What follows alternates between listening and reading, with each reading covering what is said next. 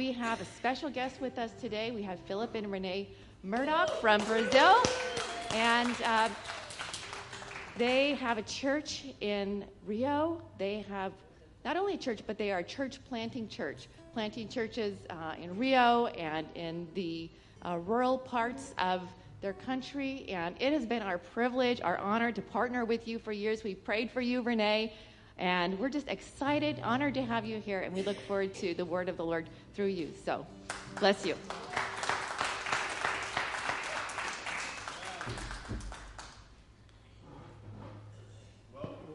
Amen. What a wonderful time. Thank you so much. I wanted to invite my wife, Renee, who's the prophet in the family, to greet you guys. There's something, it's very scary giving a microphone to a woman, it right? Is. I mean, do that. Do that with being very careful. I just want to thank you guys. I think it was 2016 I was here, and I was telling you about my testimony, and God healed me 110%. Yeah. And I really do mean 110. And we have neurologists and psychiatrists and everybody saying, they've said, we've never seen this before. You are better than you were before this happened. And so when I say 110, I really mean 110. And so I wanted to thank you guys also. You guys are one of our biggest supporters since we've been in Rio. And thank you so much, church. Yeah. And I just want to pass to you that God has seen that. Yeah. And he doesn't forget. Right.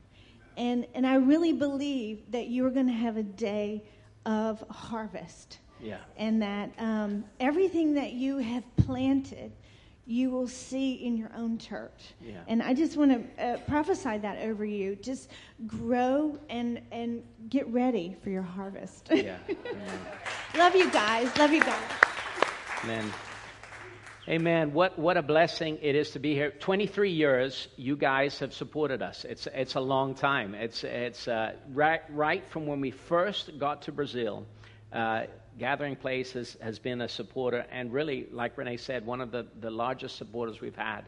And I really, truly want to say thank you. Thank you from the bottom of our heart. And I wanted to talk to you guys a little bit today, but also give you a quick report of what that investment has created, what that investment has done in Brazil. We started in Brazil in 2000. Of course, Renee and I know John and Hope from Louisiana. We know Brenda very well also from Louisiana.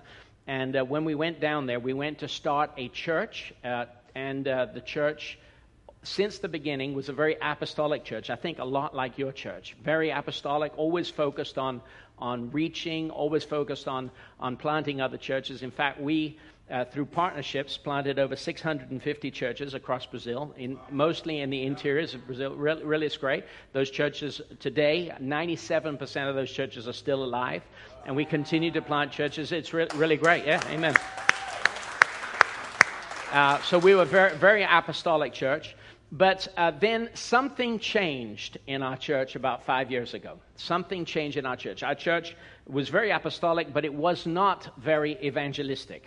It was very apostolic, and we constantly sent people out, constantly planted churches across Brazil, constantly networked with other pastors, constantly trained pastors, did seminars across Brazil, church planting seminars, did lots of great things. But our church, for about 15 years, we could never break the 200 barrier. We get 199, and so we never were able to significantly grow. That was, I was praying about it, but I knew that we were significant in Brazil. We were doing a lot of great things in Brazil, but in our church, we seemed like we had apostolic.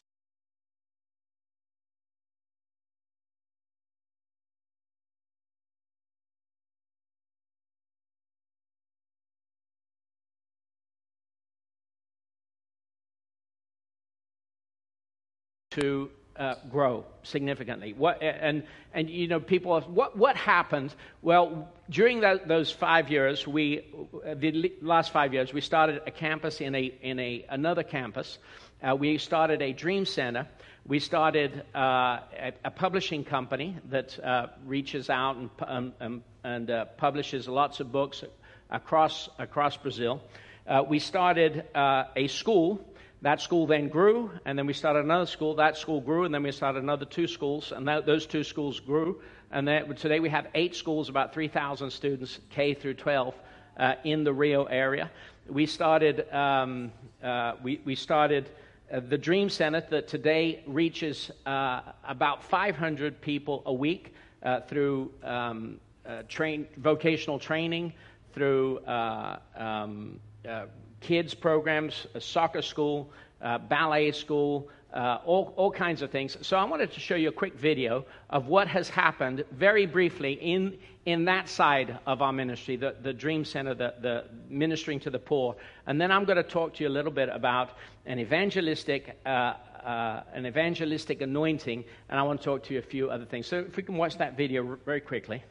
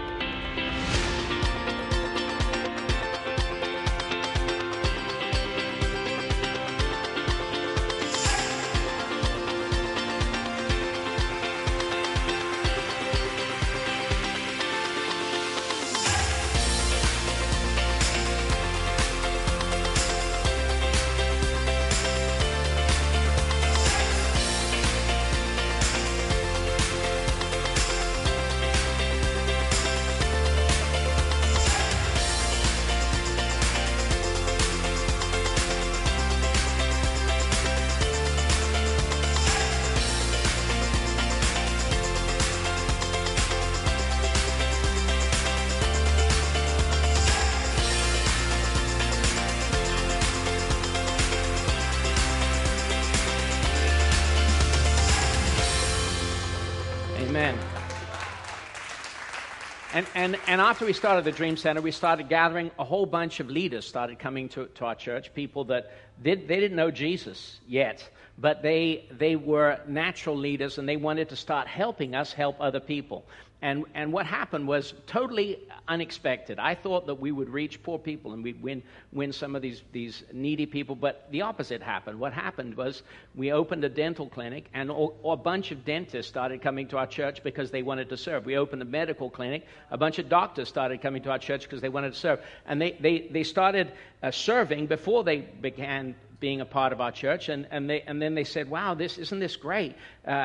Because it created an avenue for them to connect with the purpose God had in their heart. Well, it's really interesting. You know, of course, we are born in sin and we're born with need, but one of the things that God created us in our image, in His image, and when He created us in His image, He created deep down inside a desire to do what He called us to do.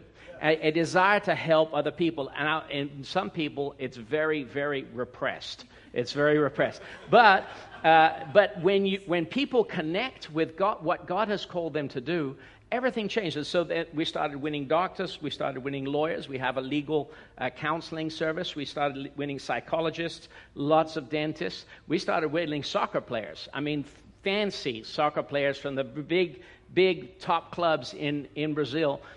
Everything changed, and so our church grew from not really getting past 200 in the last 5 years, from around 200 to 4,500 people. Isn't that great? And so it just all of a sudden we were doing great things across Brazil.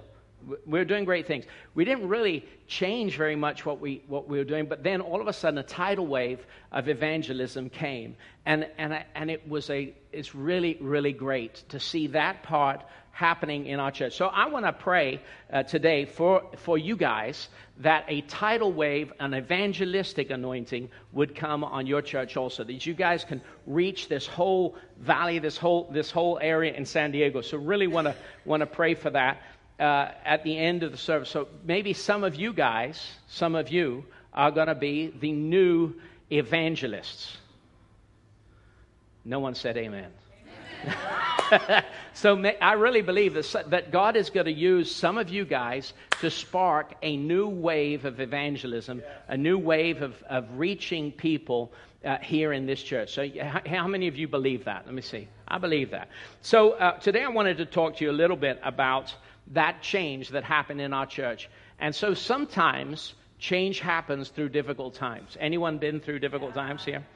Sometimes change happens through difficult moments. You know the story that Renee has gone through. You've seen your pastors go through difficult times. And I'm sure many of you have been through difficult times as well. And I just wanted to open up with a quick verse here in Ephesians 5, verse 15. It says, "Be careful then how you live, not as unwise, but as wise." Why? Why do we have to be careful? Because we need to make the most of every opportunity. And why is that? Because the days are evil. When you go through evil days, there is great opportunity. When you go through difficult times in your life, there are great opportunities that can happen if you go through those difficult times correctly. Now, everybody goes through difficult times. Everyone's gone through difficult times. Your pastors are going through difficult times. Renee, was attacked on the beach. She was hit in the head, had to go through 6 brain surgeries. Our house was invaded by armed men, and they said they were going to kidnap my kid. They said they were going to rape my wife, but thank God that didn't happen. So, but difficult times are a part of life. I want to show you a quick video here about the testimony that Renee went through. Then I'm going to share with you a little bit about this. Go ahead, please.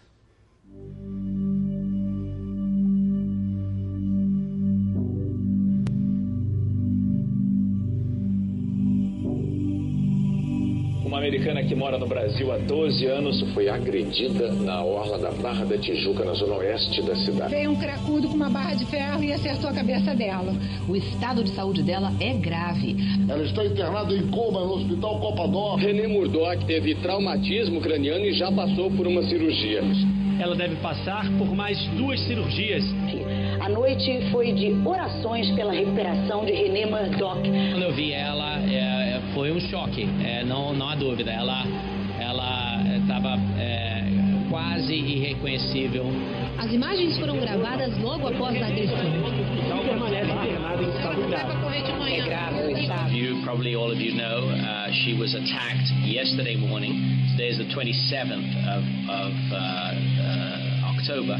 She was attacked yesterday morning while she walked on the beach doing her exercise by a homeless man who was obviously disturbed mentally, and he hit her with a large piece of wood several times, knocked her to the ground and unconscious, and kept hitting her until people rescued her. On the left side of her head, a piece of bone about this big was removed. On the right side of her head, basically the whole skull has been removed. She is in a critical, life-threatening condition at the moment, but and the medical prognosis is not good. However, we believe that for those who love the Lord and are called according to His purpose, all reports are always good. Hello, everybody. We're here right by Renee. This is the second report. Today's the 28th of October. And we're here with Renee by her bedside. This is 2 days after the attack. The reports from the doctors, obviously, at this phase are conflicting. Some are positive, some are not so positive. But we know that even though we listen to the truth that the doctors say, there is one who is the way, the truth, and the life. And his words and his truth is above any truth we can hear here. Up to what we see in the spiritual. There's a great verse I've been meditating on in Romans chapter 4, verse 17, where God gives life to the dead and calls into being things that were not. And this is what we're praying for. We know the reality now, but we know the supernatural reality. And we're bringing the reality up. We're bringing Renee from this state to the state that she is in that photograph. And this is what's going to happen. and we're going to see it in faith. They will have good news. I'm praying that tomorrow she would open her eyes and understand her surroundings. So if you could pray with me for those. Today was the best day yet. It's the 6th day that Renee has been here. She has opened her eyes today. She sat up with a physical therapist, and she even stood up this morning. She has shown signs of understanding what's going on. It was another great day, but still a long way to go. And so there's still a lot of prayer that we need. But yesterday, we prayed that we would have communication. Today, we have communication. The day before yesterday, we prayed that she would open her eyes. And she opened her eyes. So every step of the way, we're able to get another miracle. Last night, we prayed that Renee would communicate more. Well, today, she's communicated a lot more. We have a great, very bold prayer request, that we would be able to remove this tube that is her food, her feeding tube. And so pray with us. That's a pretty bold request. The doctors are thinking that they're not going to be able to do it. But let's pray that we'd be able to do it. Last night we prayed, I don't know if you remember, that she would be able to remove her feeding tube. And really, the doctor said no. But in the middle of the night, she removed her own feeding tube. We're going to pray this video. We're going to pray that tomorrow she will be able to walk around the room. And we're going to pray that today she's advanced more. She's walked to the bathroom. She took a shower today. She brushed her own teeth, holding the toothbrush, which was really fantastic. Today she walked down the hallway for the first time. Did it twice, in the morning and in the afternoon. All of a sudden, this morning, the doctor said that Renee was well enough to leave the semi-intensive room and go and be transferred to a regular room. Thank you for praying for me. God bless you.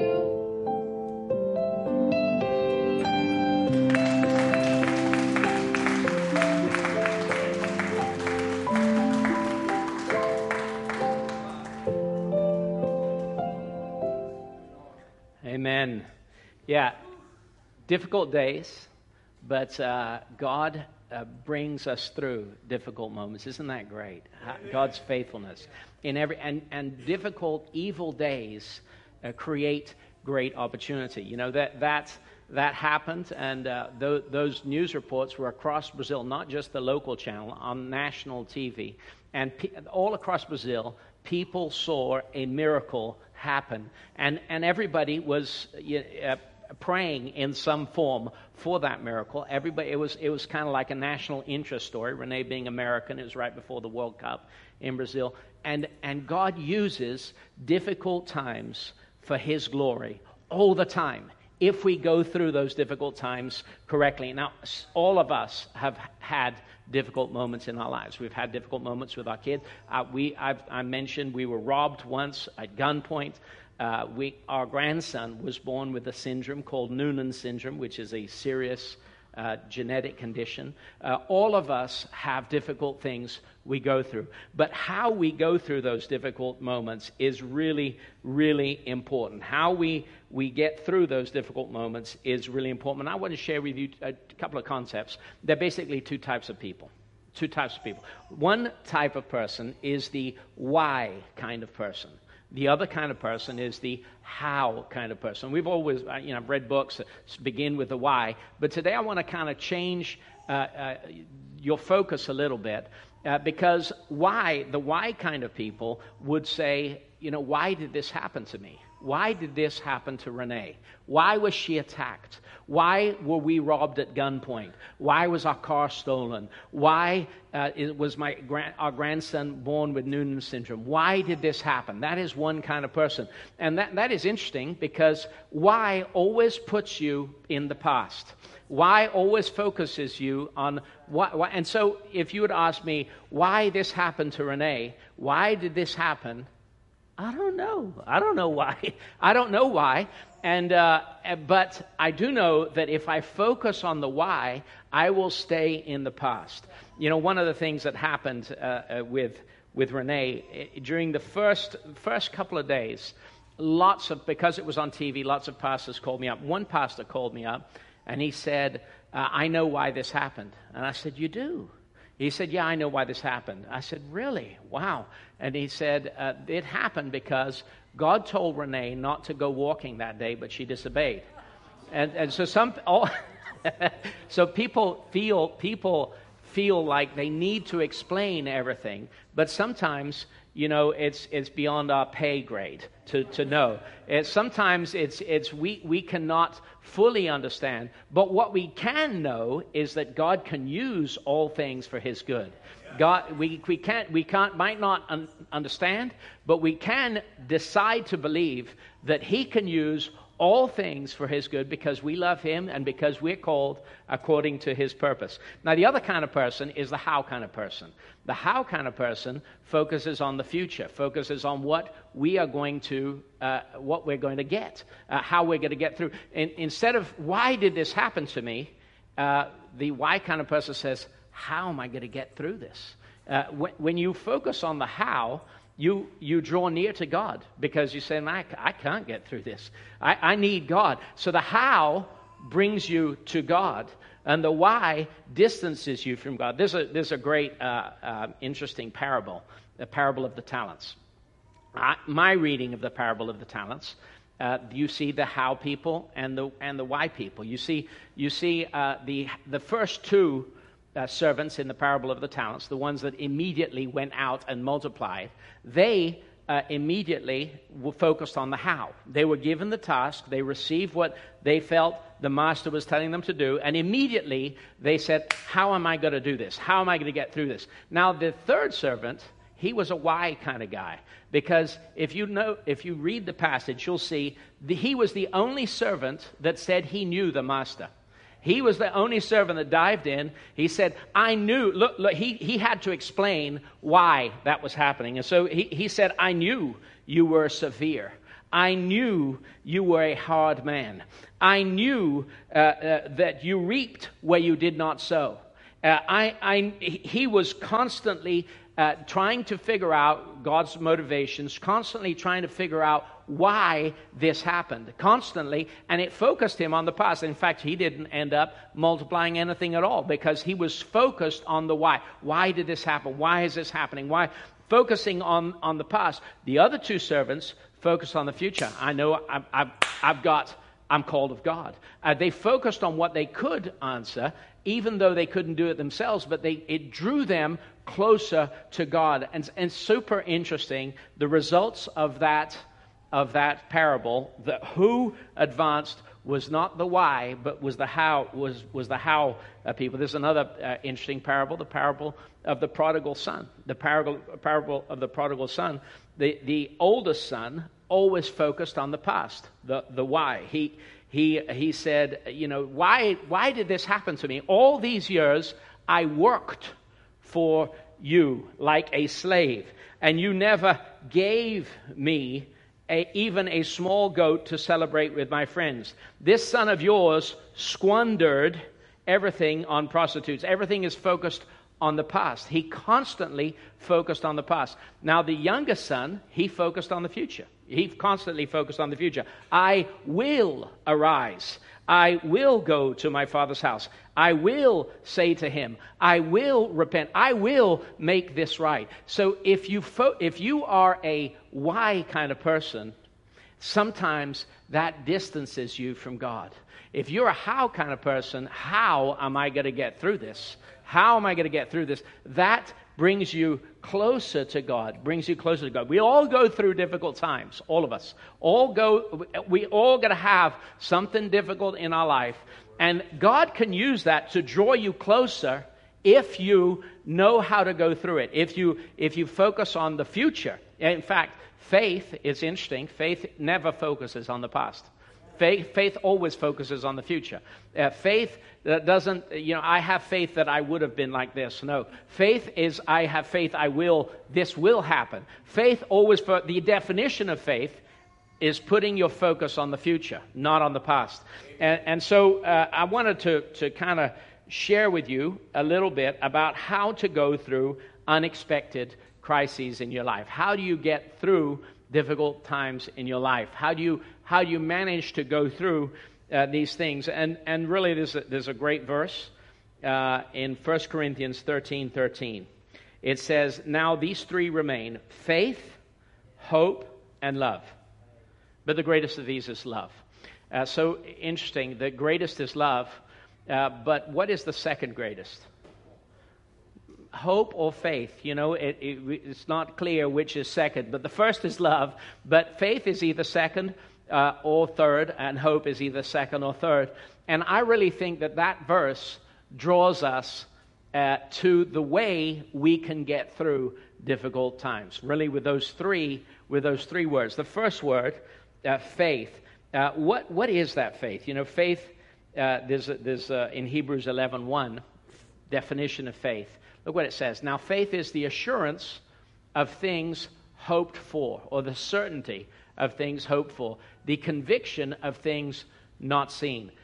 Super interesting, this verse to me, because faith is a subset of hope. Faith is the certainty of what? Of all those things that are hoped for. Faith is the subset of that. In other words, hope is the raw material for faith. If sometimes you can say, when Renee was on that bed, I'm a very optimistic person. I really am. And so when the police called me to go to the hospital, I didn't believe that it was a real problem. I figured, Brazilians are a little bit exaggerated and emotional. Maybe she scraped her knee. And I even went and took a shower and before even going, because when I got there, the doctor looked at me and the doctor said, "Hey, I didn't even think it was her. I thought, might be someone else." Then the police said, "Well, she owns a red car." I said, "Yeah." "And she's walking on the beach." "Yeah." "And the car is licensed to Light to the Nations Church." I said, "Oh, it's pretty specific." Yeah. But even so, I was optimistic. When I got to the hospital, the doctor showed me her wedding ring. I said, "Yeah, I bought her that." And all her clothes had been cut off. She was in her second surgery. Her whole head. Skull had been removed on one side and the other side also removed. And so I realized it was a serious thing, and I asked the doctor, "So do you think we can go home tomorrow?" And and they said, "Well, Philip, you hadn't understood the situation." And I said, "Well, explain it to me." And they said, "Well, see the bed over there she's laying on?" I said, "Yeah." She said, "See that doctor and the three nurses?" And I said, "Yeah." And they said, "They're doing everything they can so that she'll still be alive tomorrow morning. So just back off a little bit." I said, "So you think we'll be able to go home the day after tomorrow?" And they said, "Well, no." And then they showed me the prognosis of her. They had there's a brain trauma program that has 10,000 hospitals that participate in it. They put in all the variables, one pupil dilating, one not, obliteration of the third ventricle, all kinds of bilateral hematomas in the temporal, on both sides of the temporal lobes, all kinds of things that I really don't know what they were, but didn't sound too good. And he said, "This means that she'll probably die, 63% chance that she'll die within 2 weeks, 92% chance of an unfavorable outcome." And I said, "What is an unfavorable outcome?" They said, "Well, it's severe, being required to have home health care for the rest of your life." And I said, "So I've got 8% chance of, so it's 8%. That's not bad." And they said, but the doctor said, no, you really don't have 8%, because it's 92% chance of an unfavorable outcome. The other 8% would be mostly a medium outcome. I said, "Well, what's a medium outcome?" They said, "Well, not for sure she's not going to speak and probably not recognize you, because the two sides of the temporal lobes are where memory is kept, and both of those have been completely damaged. And so She may walk with a walker, not speaking, so she won't have the memory to remember what was asked to her, and she won't have the memory to remember the words to respond, so her language will be affected. And I said, well, so that's 8%. So how many of those 8% would be that? And he said, 6. I said, so 92 plus 6, 98. So I've got 2% chance. He said, not really, because the almost entirely of I said I'm optimistic, right? Almost entirely the other 2% would be mild outcome, which would be walk with a walker, paralysis on one side. If you look at her right now, she's in a coma, but only one side of her is having reaction. Normally you would expect both sides to shake a little bit, but only one side is shaking, means the other side is completely, even reactive movements aren't occurring on one side of her body. So I really think that the doctor said, you shouldn't think like that. But so what percentage is this, So she's not only is she totally recovered, but after she came home, she came home on Thanksgiving Day. After she came home, I wanted to find out if she had and she was still, walking slowly and very frail. So I wanted to find out if she had any cognitive, long-lasting problems. So I paid. It wasn't covered by insurance, but I paid to have a series of cognitive tests to see if she had any diminished capacity of thinking and things. And so they did these tests, and it was 2 days, 8 hours each day, asking me questions and asking her, what was she like before? What's she like now? What was she like before? What's she like now? And then they analyzed that, and they called us back, and then they did an MRI, and then they did another MRI. And so initially I thought, man, this is really expensive to pay for this, but I want to find out. But then after 2 years of them doing multiple MRIs, I said, man, it was a deal. I was cheap. And so then they called us in, and they said, normally we wouldn't do this, but we found Renee so interesting that we decided to do a whole lot of other MRIs, because we wrote an article for a journal in the United States called NeuroCase, and we want to get your okay before we publish this article. I said, well, what does the article say? And so they said, well, the article says that your wife has a better quality of life now after the attack than she did before the attack. And I said, well, what do you mean? I said, well, what do you mean? And then he started reading back my answers to me. He said, you said that before she was attacked, she only preached once or twice a year. And now, 2 years later after the attack, she preaches about 3 times a week, travels around Brazil and around the world preaching in other churches. Is that true? I said, yeah, that's true. So that's like better. And then they said, you said that she used to be very concerned when visitors came over, but now you guys have visitors over all the time. Is that true? I said, yeah, that's true. So that's better. And so you said that she used to fight with you a lot, and now she fights with you less. And I said, yeah, she fights with me less, but she's getting better because she's beginning to fight with me a bit more now. And so yeah, I had to throw that in. So the truth is, what are the chances of her getting back to normal? It's like less than 1%. What are the chances of her being better than normal at the hand of a homeless guy with a fence post? I mean, it's just, you can't even calculate that. And Renee travels around, preaches all over Brazil now. She preaches to more people than I preach. And I preach to a lot of people every week. I preach 5 times on a Sunday. We have 24 services a week at our campuses. And Renee travels around preaching to bigger crowds. We have 5 services. We have 6 campuses.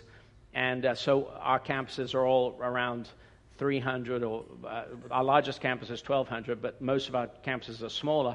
But Renee speaks to big crowds, And it's really, really amazing what God has done. So how do we get through these difficult times in our life? The first thing is faith. Let me talk to you a little bit about faith, because to me, faith begins with transparency. Faith is, I wanted to go into that bedroom, to the hospital room, and see Renee in coma and say, "Get up, take your bed and walk." You know, I wanted to say that. But the truth is, I did not have the faith for that. I didn't. And I could have faked it, but I people were looking. So I did not have the faith to say, "Get up, pick up your bed, let's get home." I didn't have, but I did have hope that she would. Is she going to be healed? What? I didn't know, but I hoped she would. Let me tell you something. There is power in being honest. Sometimes what I've heard and what I've learned is sometimes faith is not just. Sometimes faith requires honesty, and the truth is, if you think about Shadrach, Meshach, and Abednego, they got into a bad day. They were in a bad situation. And if you remember the story, they were not certain they were going to be delivered. They were not certain they were going to be delivered.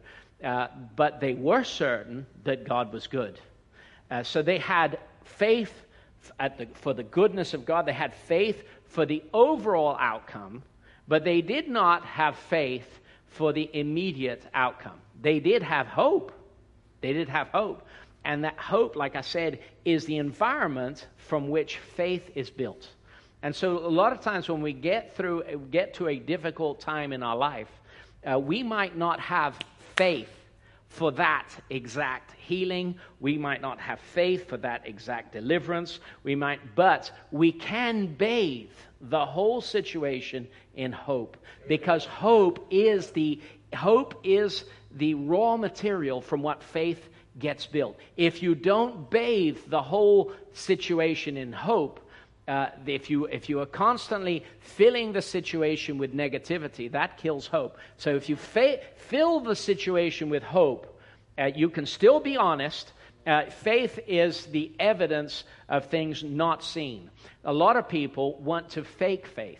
They want to create a situation. No, I don't want to hear that. I don't want to do that. I don't want to confess that. Let me just give you my take. My take is I listened to everything the doctors said, because I believe the doctors had a level of truth. Now, they didn't know truth like I know truth, because truth is a person. But they had a level. They could see some things. But faith isn't hiding my head from what they could see. Faith is seeing what they see, but seeing more. Is not seeing less. Faith is not seeing. The definition of faith is not seeing what other people see. No, faith is seeing that, but seeing the things that other people don't see. It's seeing more, not seeing less. And so with our situation, I wanted to hear everything the doctor said. And I knew that there was a level of truth to that, but I knew that there was a supernatural level of truth that is much greater than what the doctors could see. Much greater. I didn't know if Renee was going to be healed. People say, "Oh, Philip's a man of faith." I didn't know. But what I did know is that I hoped she would. And what I did know is I was going to fill with faith, with hope, that whole scenario. So there's some villains of faith, things that steal faith from us. But I don't think that the villain of faith is trying to hide your head in the sand and not listen to things. I don't think faith is a gift from God.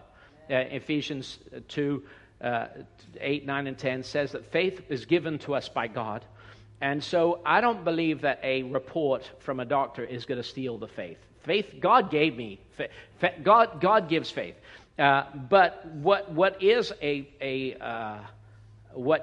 villain of faith is focusing on the past.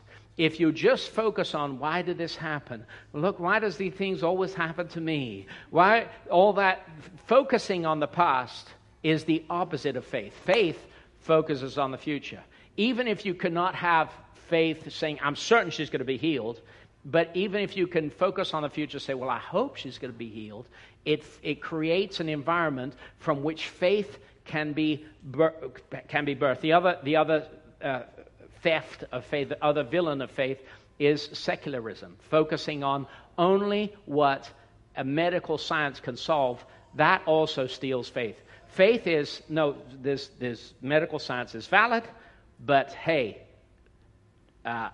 truth is a person, and I know him. His name is Jesus, and he is going to pull us through this situation, even though I don't know how. I don't know how, but I'm coming close to him, and he's going to pull me through this situation. I believe, some of you guys may be going through a difficult moment. The second word in that verse is hope. Faith is the assurance of things hoped for. So what is hope? Hope is bathing the whole situation. There's an interesting story about Peter, where he was, Peter was put in jail. And then he was in the cell. If you remember that story, he was in the cell. And then an angel came. And then when the angel came, the chains were released from him. The doors automatically opened. It's kind of like going into a mall where the doors just, those big prison gates opened, and he just kind of walked out. And there's a really interesting verse there. Verse 9 says, Peter followed him, the angel, out of the prison, but he had no idea what the angel was doing was really happening. That's not faith. He did not know that he was going to be released, but he hoped he was. He hoped he was going to be released. And the end of the story, he shows up at the house, everyone's praying, and they don't even believe it's him. They don't even open the door. It's kind of a funny story.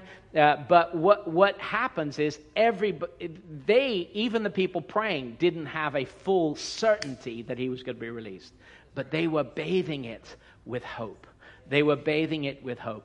When you go through a difficult time, sometimes you have a certainty you're going to be, something is going to happen. You can have a certainty. But a lot of times, you bathe that situation in hope. Man, even if you say, man, I can't be sure, but I hope, that's still a good thing. That's still a great thing, because faith can be built from that. Don't get tired of hoping. People don't really preach on people. Everyone preaches on faith, but people don't preach on hope. Let me just tell you something. Hope is a great thing. Hope is one of the top three. Hope is a great thing. Bathe everything in hope. And what is hope? I believe that God is good. Just bathing everything in hope. When Renee was in the hospital, I wasn't sure she was going to be healed. I believed, I hoped that she would, and I confessed, and I kept a positive attitude. What are some of the villains of hope? Some of the villains of hope is negative people. You cannot get around negative people, because negative people are going to etch away at hope. People that constantly say, well, you better get ready. Negative people. That is a villain of hope. The second thing that's a villain of hope is attitudes of rejection. Let me tell you this story. At the Dream Center, when we first opened the Dream Center, we've given out, I think, over 200 tons of food.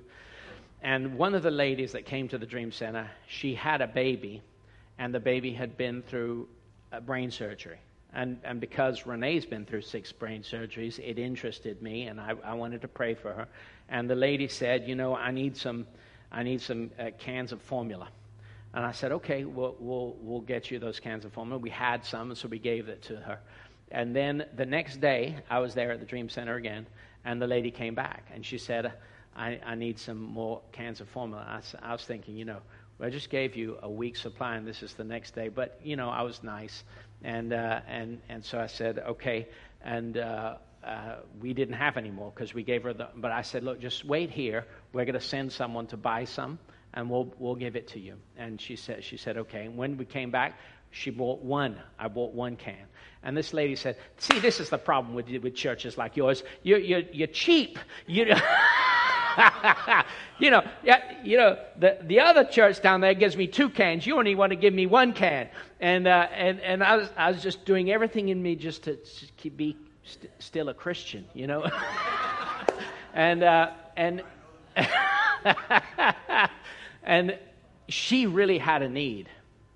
I could see that baby had a need, and so we went out and bought her another can.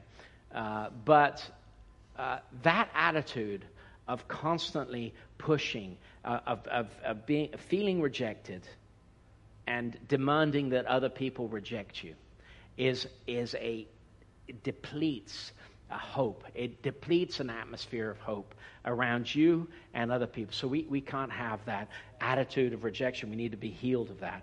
And the final word is love. The greatest of the words is love. And what does love? What is love? Love to me is the power to have joy in every circumstance. Love is God's motivation. God is love. It's the power to have joy. When I'm in love with Renee, and when she walks in the room, I smile. She walks in the room, I'm happy. Love is the ability to, no matter what you're going through, to maintain joy in your life, to maintain happiness. What are some of the villains of love and of joy? Sin is a villain. When you are constantly, repeatedly engaging in sin, it depletes your passion. It depletes because you spend your passions on other things.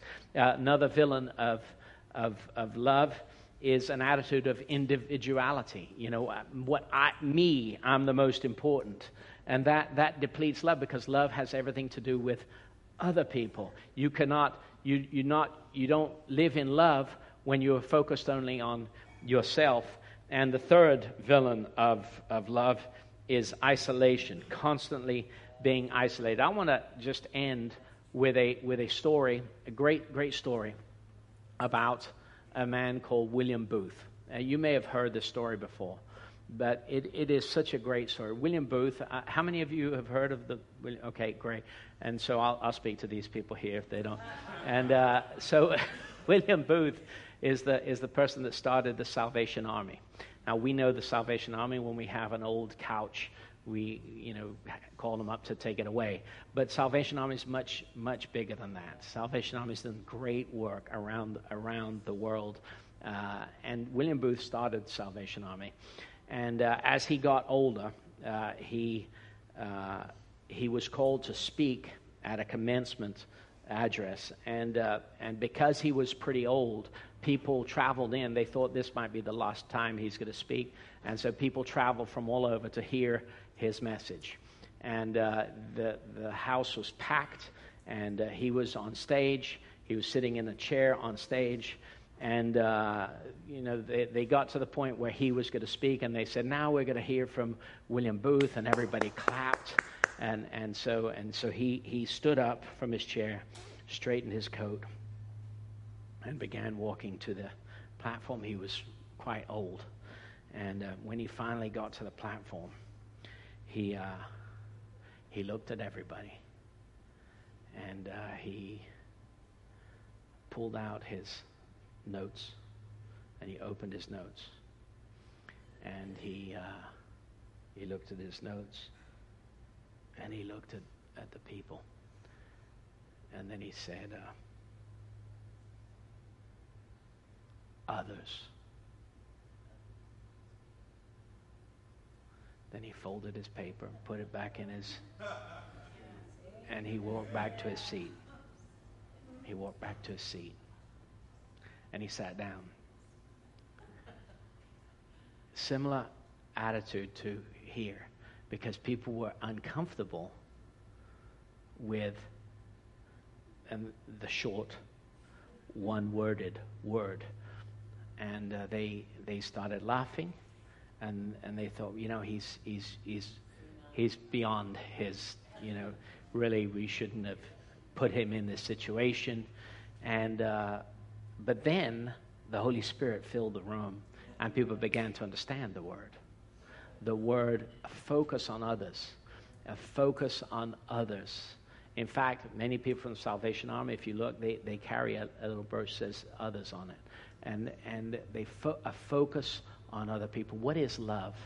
Love is a focus on other people. The reason we haven't been raptured yet, the reason we're still here, the reason we're here is because of others. Because of others. And so I talked about an anointing of evangelism. An anointing of evangelism is a love for God's people, a love to make known His gospel. We all have that love, but there is another level that I believe that the Lord wants to bring you guys to. So I want to end here and pray for you. Some of you guys are going through a difficult time. Some of you guys are going through a difficult time. And I want to pray for that. Some of you guys need healing. We want to pray for Hope and John today. But some of you guys also may need prayer for healing, may need prayer for another area of your life, may need prayer for a distant son or daughter, or prayer for a miracle in your life. If you need prayer for a miracle, I don't want to really single you out, but yet I do, because I want to pray for any specific. So if you need prayer for a miracle in your life at this time, just quickly, just show me your hand real quick. Okay, yeah. Okay, great. Okay, excellent. For sure. Some of you may want to believe. Maybe it's difficult to believe completely, but you fill it with hope. But you want to believe for an anointing on your life for a gift of evangelism, a calling of evangelism on your life. You want God to use you in a new way to reach people. We started reaching people when we started serving people and loving people in another way. We always gave out food. We always in our church, but when we seriously focused on helping people, that's when we started reaching people. We weren't reaching the people we were helping. God was just bringing a ton of other people to help us help people. And so if you feel like God, you want that anointing of evangelism on your life, I want to pray for you also. If you feel like you want that anointing of evangelism on your life. Our church grew in 5 years from 200 to 4,500. It's weird. We have all kinds of staff, and it's really great. It's fun what God is doing. This month in July, this coming month, we have 6 campuses now, and we're starting 4 new campuses. So I think that our church has been doubling every 6 months. I think our church is going to double again now with these 4 new campuses. All of our buildings are full. We have 6 services in one of our campuses. The campus has 1,200 people. 6 services in that campus. We have, the smallest campuses have 2 services in the buildings. But now we're going to start 4 new campuses to reach whole new part of Rio, a part of Rio that we haven't been in yet. And God is doing great things. So if you feel like you want an anointing for evangelism on your life, if you want to pray for that, lift up your hands. Just that it's wonderful, great. So we're going to pray for that. Why don't we just stand up and let me pray for you guys that the Lord would heal right now. So why don't we just take a few minutes and pray for the people that needed a miracle. So you guys raise your hands. Let's pray for you guys that need a miracle right now. So people that need a miracle right now. If you could see somebody that with a hand raised, put your hand on their shoulder right now, and let's just pray for right now. Father, thank you so much. Thank you so much that difficult times are times of great opportunity. Father, thank you, Lord God, that you are the miracle God, that there's no power in us, but Father, you have all the power for healing right now. We declare, Lord, healing.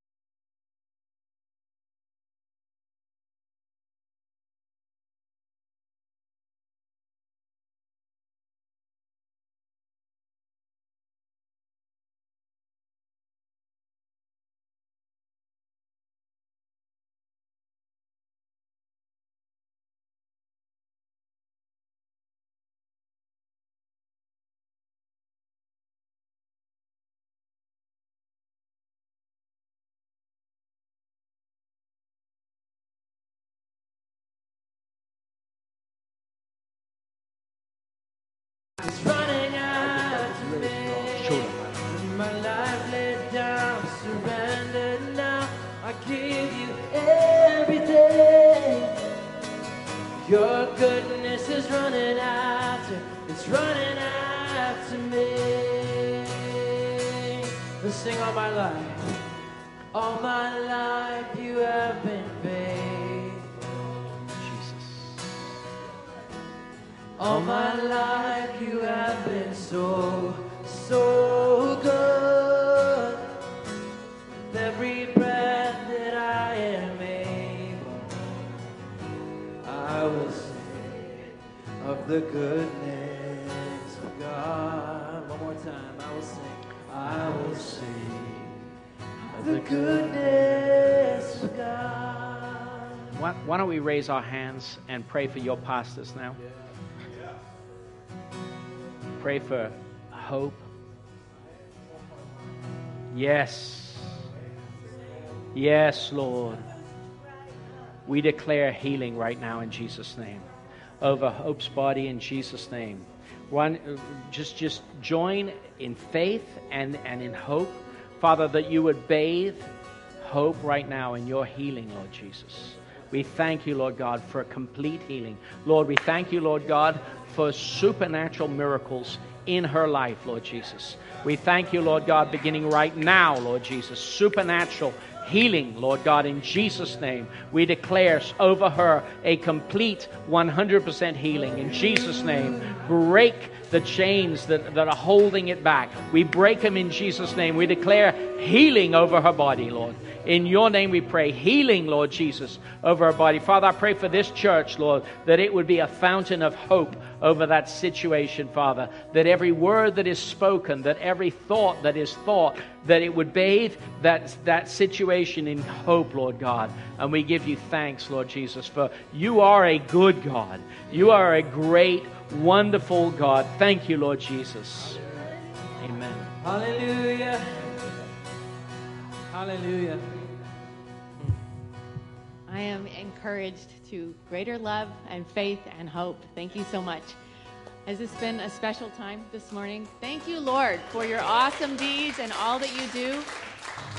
Pastor John is gone this week, but he asked that we receive an offering for Philip and Renee and their evangelistic work. You heard Philip say that they will be planting 4 new churches, 4 new campuses for their church. And so we'd like to receive an offering to be a part of that evangelistic thrust. And, you know, in Acts it says that we will be the Lord's witnesses in Jerusalem, Judea, Samaria, and to the uttermost parts. So we get to be a part of what God is doing, not one then the other, but across the spectrum. So I invite you to be generous in your giving, to partner with Philip and Renee. And Lord, we pray that you would bless the gifts that are poured out. We pray, Lord, that you would multiply it and that many would experience new life in you as a result of it. Bless their church, bless their fellowship, raise up leaders, God, and we just rejoice that we get to be a part. Lord, Psalm 96:3 says, to declare your glory among the nations, your marvelous deeds among all people. And so we pray that that would just happen with your life pulsing through Philip and Renee in their church in Brazil. You can give at the box, you can give online. Please, you'll give to the gathering place, but designate a gift to Philip and Renee Murdoch. And we thank you in advance. All tribes and tongues are going to be in heaven. And I have a Brazilian friend. She knows how to have a good time. So we're going to join in on your party. All right? Thank you, guys, and have a great week. Yeah. Let's finish off with a chorus, and then we'll dismiss. And don't forget, if you signed up for the meal packing event, it's on the other side of the building in Sunset Ridge. All my life you have been faithful. All my life you have been so, so good, yeah. With every breath that I am able, I will sing of the goodness of God. Yes, I will sing of the goodness of God. Have a blessed week. We'll see you next Sunday.